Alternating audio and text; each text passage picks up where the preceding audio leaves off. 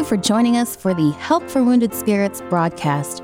We exist to help those wounded and suffering through life's trials. Here is our host and best-selling author, Doug Carriger.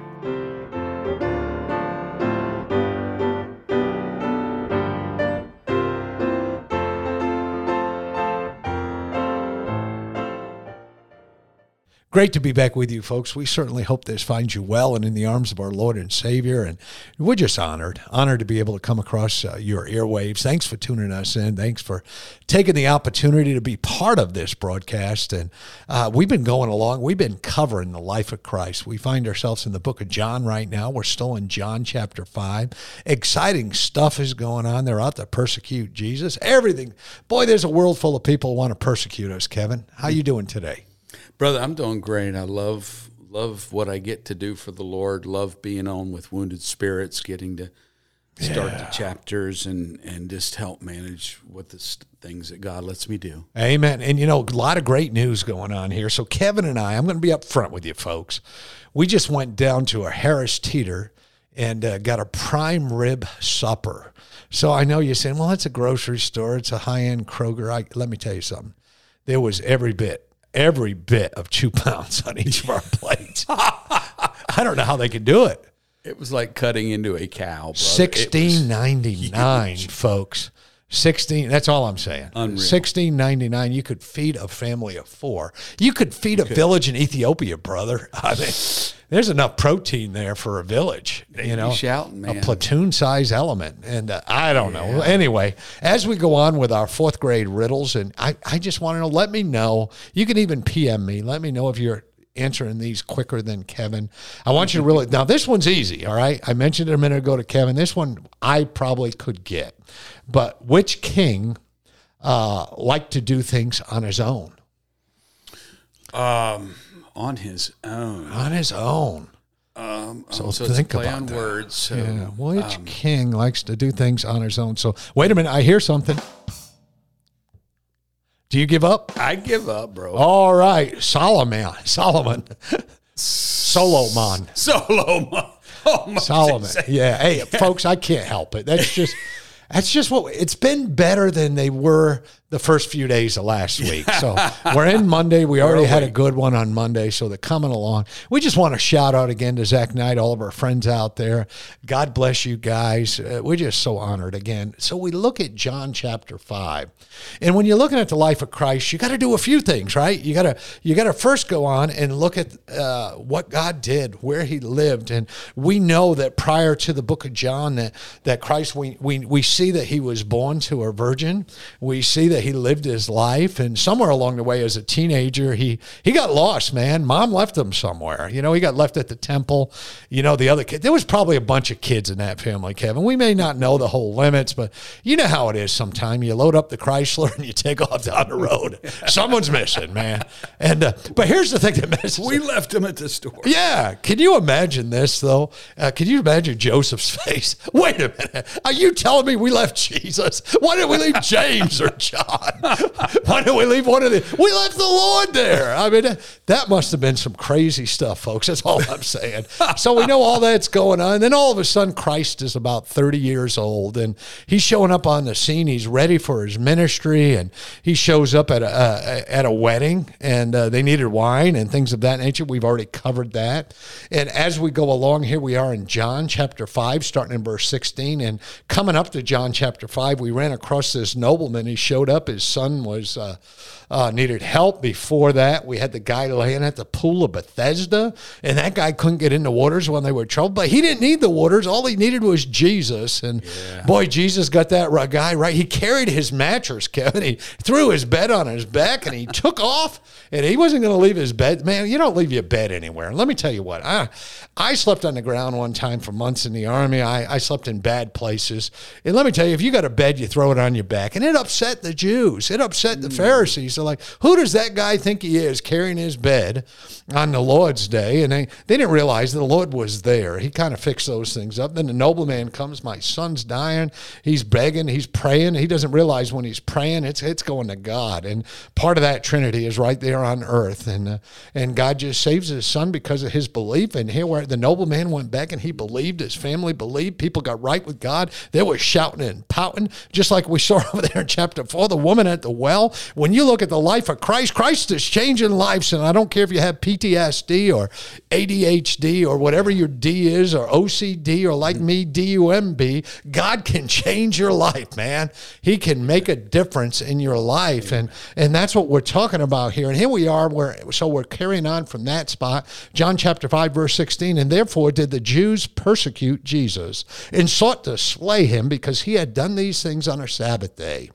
But Jesus answered them, my Father worketh hitherto, and I work. Therefore the Jews sought more to kill him, because he not only had broken the Sabbath, but said also that God was his Father, making himself equal with God. That upset him. Then answered Jesus, said unto them, verily, verily, I say unto you, the Son can do nothing of himself, but what he seeth the Father do, and what things soever he doeth, these also doeth the Son likewise. For the Father loveth the Son, and show him all things that himself doeth, and he will show him greater works than these, that ye may marvel. We serve a great God. And here's God, Jesus the Son, going out there saying, listen, I'm glad it's Sabbath. That's one of my days. You need to worship my Father and me. You need to get this right. I know what day it is. I'm not stupid. I can't do anything without God showing up on the scene and allowing me to do it. And, there's a lot going on here, Kevin, but the first thing that comes to my mind again is religion. I know we beat that horse, and that's a horse that needs some beating, but we come along, and these folks are mad. It's a prideful thing, don't you think? Yeah. Just, again, we see God doing things and religionists resenting the being upstaged. When you feel like you have a system that runs so well without God, they can really get their feathers ruffled when God does show up. And it's sad, but it really ought to bring us to repentance. If we find that we are running well without God, and then God does something, we need to humble ourselves at that point. But yeah. It's not human nature to humble ourselves, but God knows how to. Well, I know this: if I don't humble myself when God's hand is bringing me down, He will humiliate me. He will allow me to be humiliated.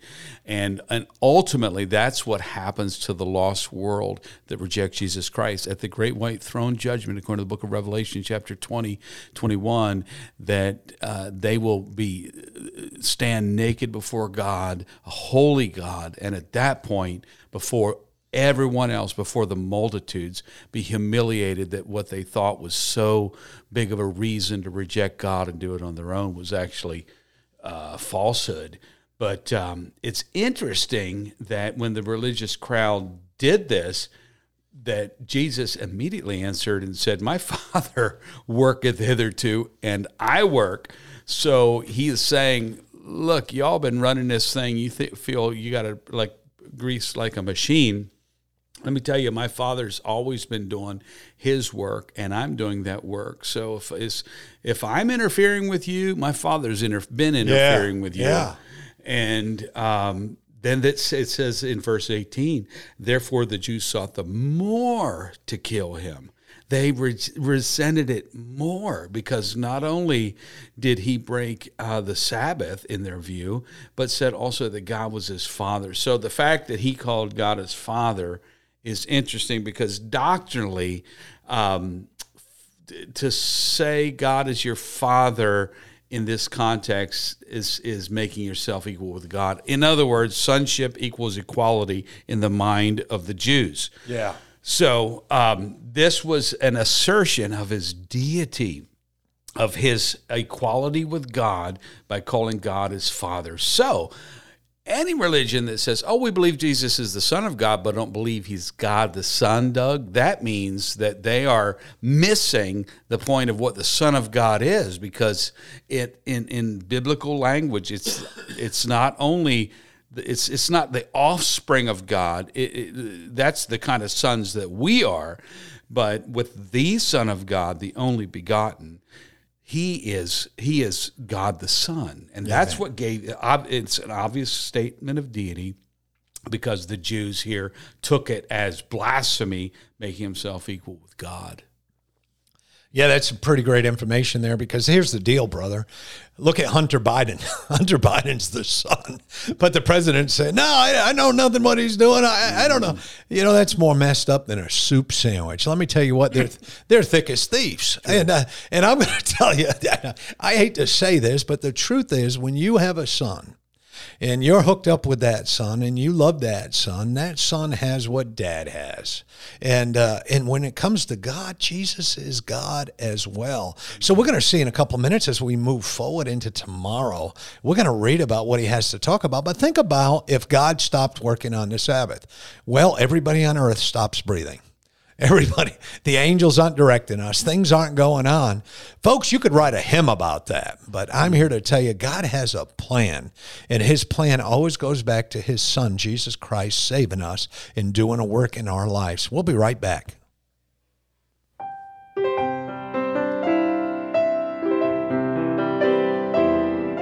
Doug will return shortly. Meanwhile, you're hearing this music while radio stations are identifying themselves and broadcasting advertisements.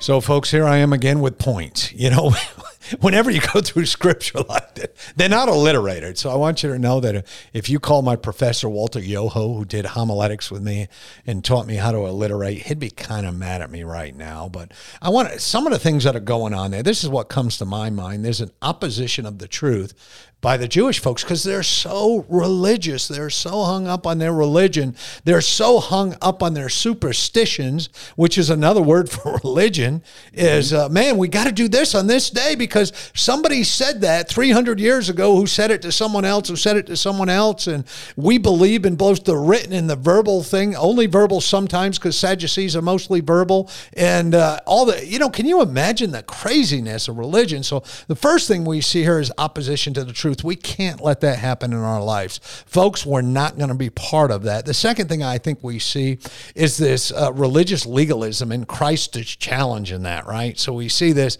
well, it's you know, it's the Sabbath. We're going to have to crucify you. You've got a problem. We're going to jail you. There's something going on. And Christ's like, hey, hang on, Skippy. Whatever the Father does, I do. Why not? I wish we serve a wonderful, just God. If I had been Christ, and I'm not, and I never could be close to it, I'm just making a point here.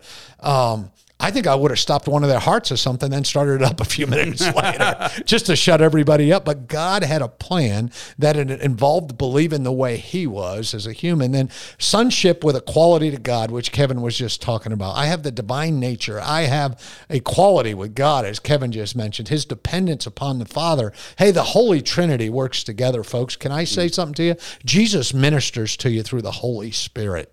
And God the Father ministers to you through the Holy Spirit. It's just not the Holy Spirit in your heart. And you know, God's love and revelation here, there's greater works. Kevin, I could go on for a long time about what I'm seeing in this scripture, but it keeps on coming back to me, brother, with this thought.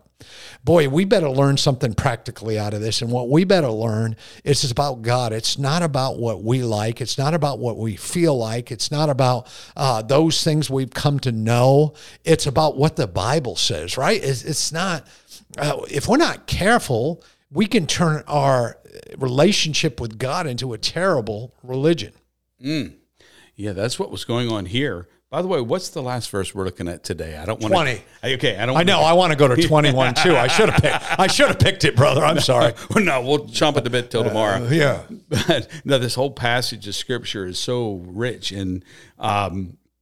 Jesus talking about his relationship to his Father, and I want to run to this thought. Jesus, as all the times he talked about the Father loveth the Son, hath committed all judgment to his hand. So, getting ahead of myself here, or getting ahead of us, but verse 19, that's part of our text. The Son can do nothing of himself, but what he seeth the Father do, that for what things soever he doeth, that these also doeth the Son likewise. So just that relationship. I mean, if you think about the Trinity, how close is God the Father to God the Son? How close is, and we mentioned this a few weeks ago, how much does God the Son enjoy the favor and acceptance of his Father?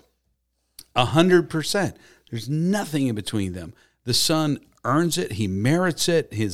Just everything about him, he is altogether lovely. The Father is well pleased with him. And Jesus himself said, I do only the things that please him. I came not to do my own will, but the will of my Father which has sent me. So he's the perfect performer. And then Jesus later on said, as the Father hath loved me, so have I loved you. Wow. So that arrested me back in 1982, one night after Vacation Bible School, when I said, God, what should I spend my life doing? I'm getting ready to go back to college in a couple weeks, back to Westchester University, and I just feel something missing.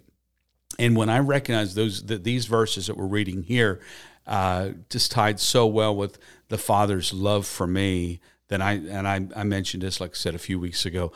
We have nothing better to live for than to propagate and show that love to the world. And so I'm personally grateful that God's put me in this itinerant ministry where I can be kind of like in the mode of Jesus, going from one town to another, leaving a trail, hopefully, of people that are plugged in through the cross of Christ into the same love that the Father has for his Son. Yeah. There's so much to bite on in what you just said. There's a lot going on there. The personal transformation and trajectory change, and we all kind of need to have that point in our life, right, where we stop and say, God, what are you doing with my life? What should I be doing with my life? That's that must have been a hard decision. How old were you then? I was 20 years old, just turned 20. I was still, just almost a teenager. I still went to the youth group at church, but it was not a real hard decision.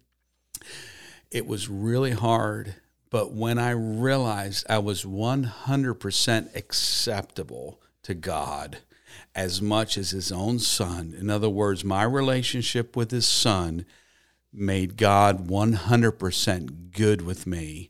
So I didn't have to think God's mad at me. I didn't have to think like I need to perform better. It was just a matter of yielding to the love of God. And it sounds kind of goofy, but it's not goofy. It's the reality. If you know that your creator, the creator of the universe that holds everyone else's breath and heartbeat in their hand, is good with you and is going to look out for you, then you can launch out into anything. And then it became, why am I going to settle for second best? And I just knew God wanted me in a ministry at that moment. And then I went to the pastor and said, Pastor, how do you know you called to the ministry? He said, well, preach Wednesday. And I preached, and I had something to say. So that's what happened to me too. Said I feel called to preach. Next thing I knew, I was given like junior church, which was an actual thing in our church where we had church upstairs, but we didn't have enough room. So 5th grade or 6th grade and below was downstairs with me. And so that's a good thought. And again, God's going to come to every one of us. It's not going to be exactly the same way. No. But he comes at God's timing is perfect. But I'm reminded over and over again as I look at this that, that truth can face opposition. That's just the reality of it. The truth of God's word is going to require you to stand your toes up to some pretty evil, awful things and look them in the face and know that you serve a great and wonderful God and trust in his plan. And no matter what it would be, say, I'm leaving. I'm not going to Westchester next year. I'm going over here to Bible college or something. Yep. That's big. Your family looked at you like you were crazy, right? Yeah. They were.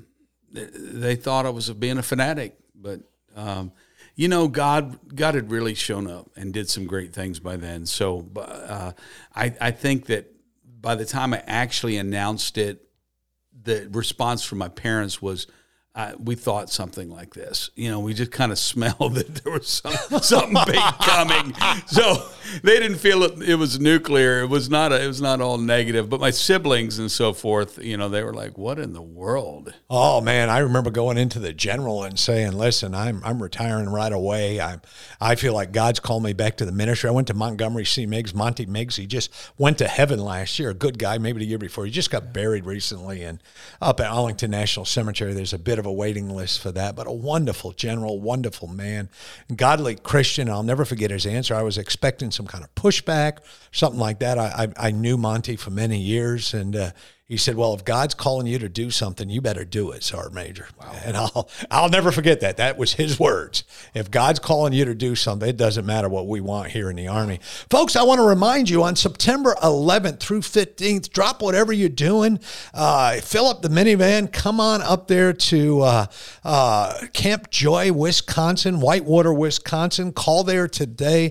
Talk to Mr. Moore. Make a reservation. Be part of this. Flyers are hitting mailboxes all over the country. Make sure you get a good reservation. We want to be with you. We sure do love you, folks. We hope as we look at the life of Christ and see what Jesus went through, man, there's some minuscule things in our life that we say, man, we've got it tough. No, wait a minute. Our Lord and Savior was crucified for us. Go out there and wear a smile like you know that today. May God bless you. Thank you for listening to our broadcast. At Help for Wounded Spirits, we believe the Bible and place great importance on you having a personal relationship with your Lord and Savior. The Bible delivers a clear and simple message of salvation, outlining how you can begin your personal relationship now. First, recognize that you are a sinner, as all have sinned and come short of the glory of God. Second, understand that there is a cost to our sin, as the wages of sin is death. Third, realize that Jesus alone paid that price. To receive salvation, simply ask the Lord to save you in Jesus' name, while believing in your heart that He alone can save you, and He will. If we can help you with your salvation or to direct you to a local church, please do not hesitate to contact us. For additional helpful resources, including our new TV series, more information, or to donate and support this crucial ministry, please visit us at woundedspirits.com. May God bless you.